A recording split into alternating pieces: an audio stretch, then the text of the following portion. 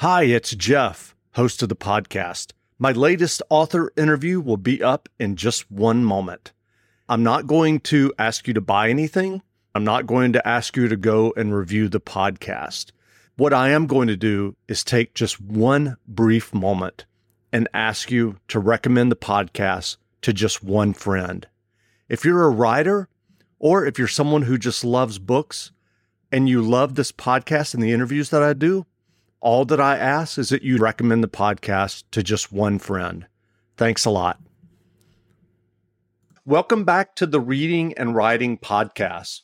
My guests today are Amber Edwards and Justin Scott, husband and wife and co-authors of the new novel 40 Days and 40 Nights. Best-selling writer Lee Child wrote about the novel. Wonderful, the river, ominous, atmospheric, somehow inevitable, is so much more than just a part of the story. It is the story in all its might and majesty. Very impressive and highly recommended. Amber and Justin, welcome to the podcast.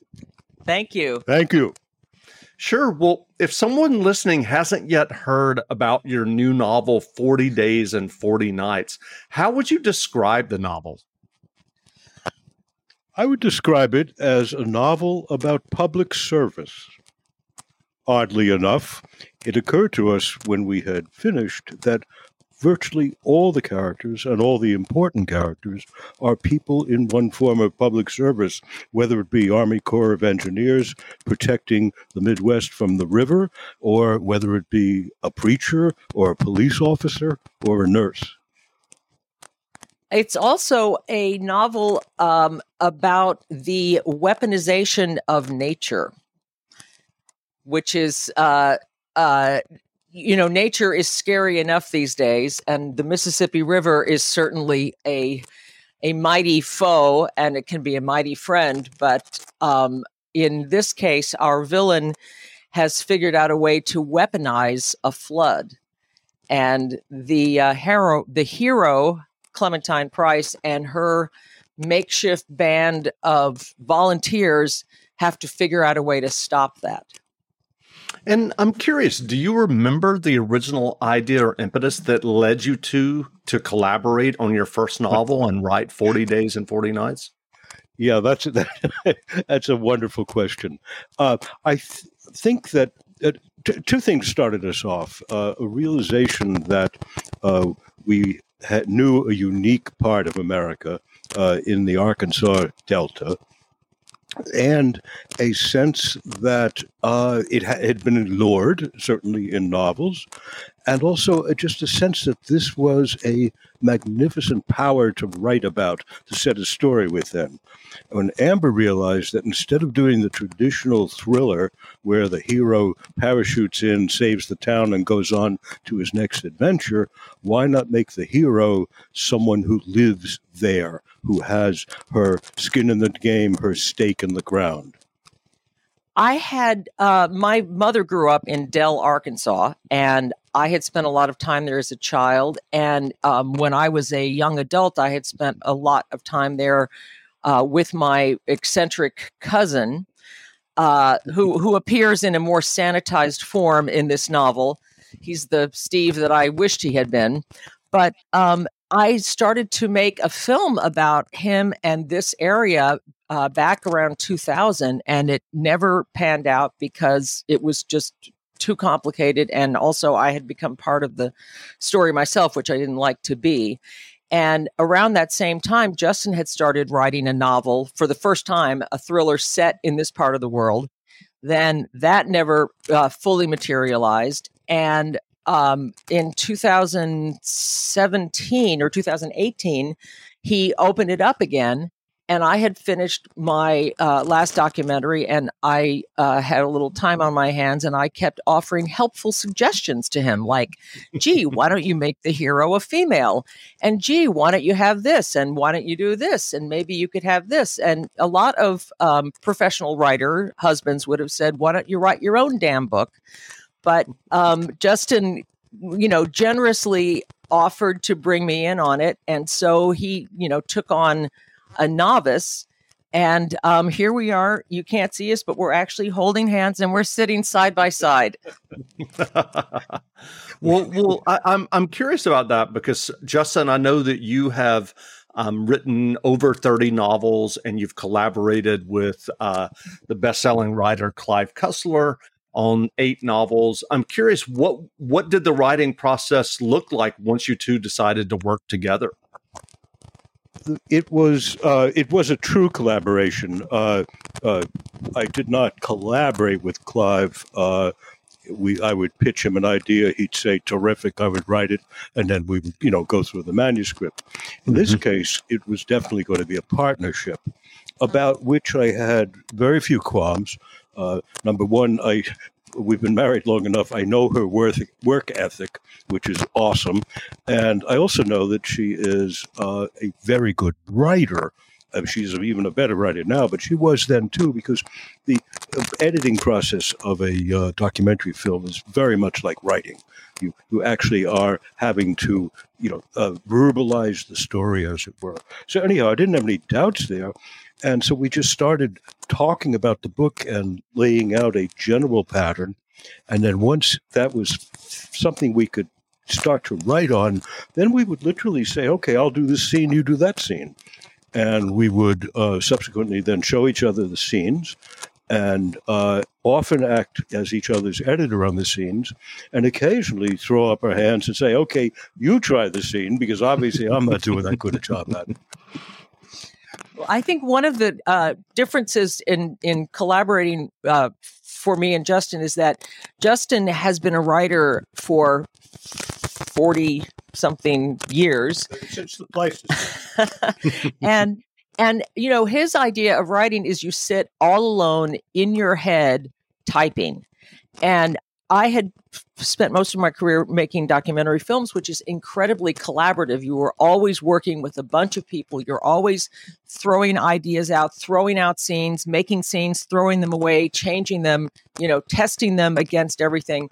So I had no pride of authorship, and I fortunately did not allow myself to be censored. So I would come down with my 5 pages at the end of the day, and I would shove them in front of Justin. And, I figured if one adjective is good, let's do 7.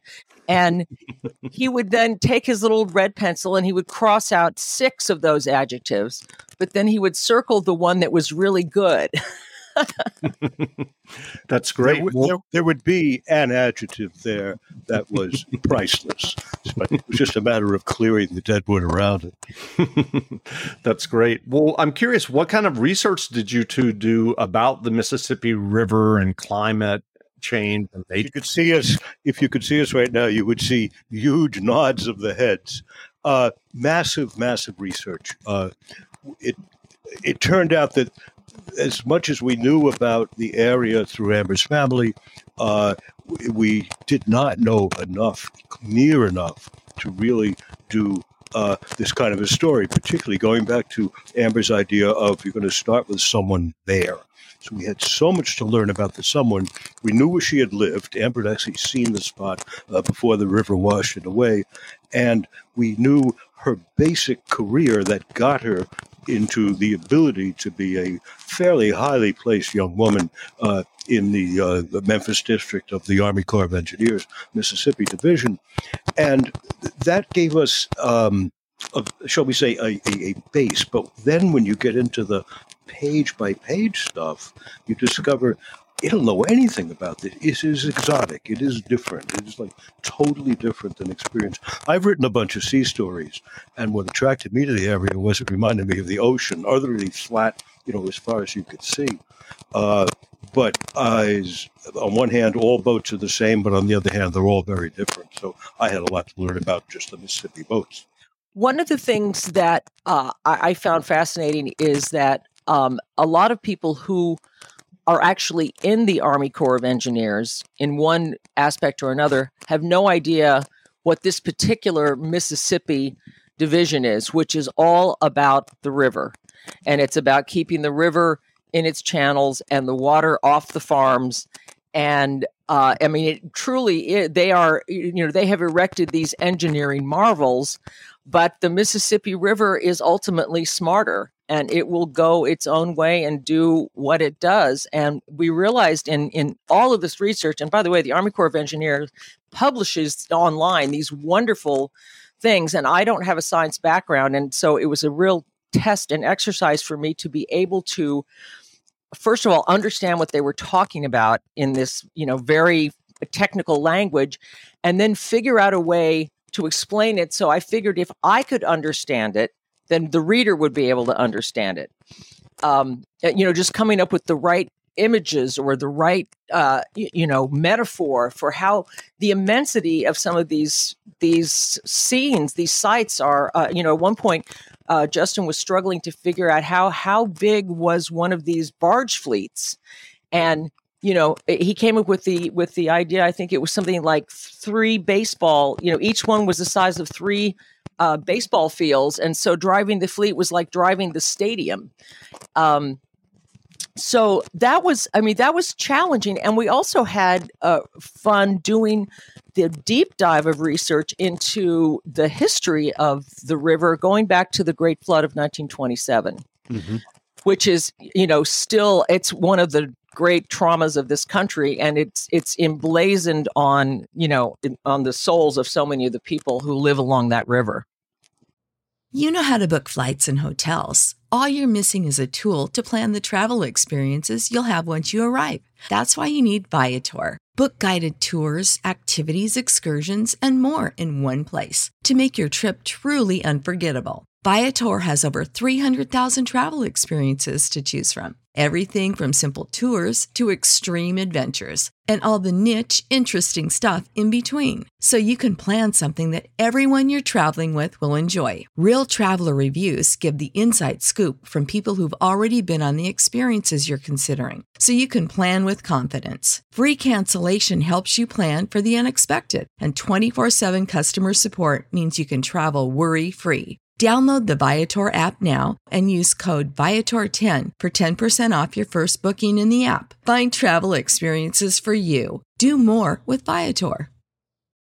For the ones who work hard to ensure their crew can always go the extra mile, and the ones who get in early so everyone can go home on time, there's Grainger, offering professional-grade supplies backed by product experts so you can quickly and easily find what you need.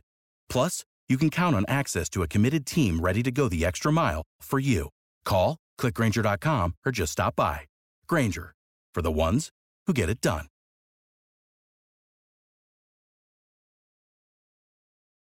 Interesting.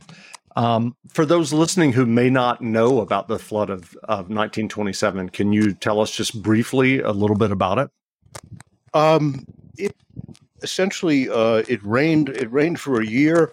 And the floods began to really get big. And it was before the Corps had kind of brought everything together in a coordinated battle with the river, so that each town and each region was protecting its own area. And that meant that basically their job was to send the water on to the next town. And sometimes they would actually help it along by, it's in the dead of night, going and dynamiting the levees of the next town. I mean, very serious stuff. And when it finally flooded, it covered literally millions upon millions of acres, much of it which stayed underwater for 6 months. Wow. Well, I'm curious, are you two planning to write another novel again or together again, or have you started working on another one? We have. There's quite a backlog here because Justin is just now in the process of finishing the book that he was writing when we met 26 years ago. It's been a long time brewing, but we do have a plan for another collaboration. This one would not be set. Clementine has saved the world, and so she's going to get to take a rest for a while. But this one is set in World War II, and the heroine is an 11-year-old girl. I believe in Supergirls. That's great. Well, so do I. I'm curious, what writing advice would you offer for those who are working on their own stories and novels? Writing novels is one of the only art forms that you really learn on your own. that you learn by yourself, which means that it's the one that you learn by doing. So the day that you write is going to advance your career far more than the day that you don't write. You can find mentors. You can find people to give advice. I've come around to the feeling that the people you really should be talking to with novels, which is to say not talking, but showing your material to, are other readers. And I think that any friend you have as a real reader can give you a lot more at that early stages, in particular of learning how to write, than you could, let's say, by going to school. I fear that the going to school is not the best way to do this. Obviously, some people do and do it quite well. My personal experience says that we are better off learning our craft on a daily basis by ourselves. I would only add to that as the newbie in this team that two opposing concepts. One is don't censor yourself, let it all come out, but once it does, don't be afraid to kill your babies. the 6 adverbs. Exactly. Okay. Or the whole chapter. But Right. Get it out and then just be absolutely ruthless in the rewriting. Sure. We have a saying, you can't rewrite until you've written. Sure. Well, I'm curious, what books have you read recently that you enjoyed? Okay. I've been on an Edith Wharton kick, and I've been reading her short stories, and they are such a lesson in precision and in understated emotional wallops. And also sometimes she will pull an O. Henry turn on you. And, she is not afraid to skip 20 years in the middle of a paragraph. She is just so incredibly bold. I'm a huge fan of John Williams, his classic Stoner, about which seems like it's about a man that nothing happens to, but in fact, it's sort of about the 20th century in America. And then I've also been working my way through the John le Carré masterpieces. That's great. I've been rereading the John le Carré masterpieces, and as writers go, he really, really stands up. The man is absolutely astonishing. I'm a huge fan of Patrick O'Brian. I've read most of the novels a few times each, and I think he is filled with lessons on how to tell stories. One of the things when I was working with Clive, I realized that what Clive had presented me with was the opportunity to do a Patrick O'Brian family. With O'Brian, it's the ships and the Navy, and with the Isaac Bell series that Clive asked me to write with him, it was the National Detective Agency in 1900. And it was joyous to be able to make a family of people, men and women, that you could bring in and out of the books as time went on. Really, really very satisfying. That's great. Well, where can people find you online if they'd like to learn more about the novel that you two wrote, 40 Days and 40 Nights? Well, we both have our own websites. Okay. And mine is amberedwards.com, and Justin's is Justin Scott. Well, it's complicated because he worked when he started his website, he had another full-time pen name. So, but just look for Justin Scott author and you'll find him, and you'll get to learn all about his various pen names and his other identities. I think there's a few writing lessons in it also, right? Or research lessons. Yeah. That's great. Well, again, we've been speaking with Amber Edwards and Justin Scott, co-authors of the new novel, 40 Days and 40 Nights. The novel is available now, so go buy a copy. And Amber and Justin, thanks for doing this interview. It was a real pleasure talking to you, Jeff. Thank you, Jeff. You're a very charming interviewer. Wonderful. Thanks a lot.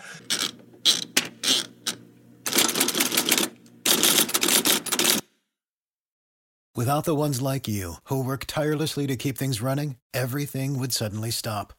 Hospitals, factories, schools, and power plants, they all depend on you. No matter the weather, emergency, or time of day, you're the ones who get it done. At Grainger, we're here for you with professional-grade industrial supplies. Count on real-time product availability and fast delivery. Call, click Grainger.com, or just stop by. Grainger, for the ones who get it done.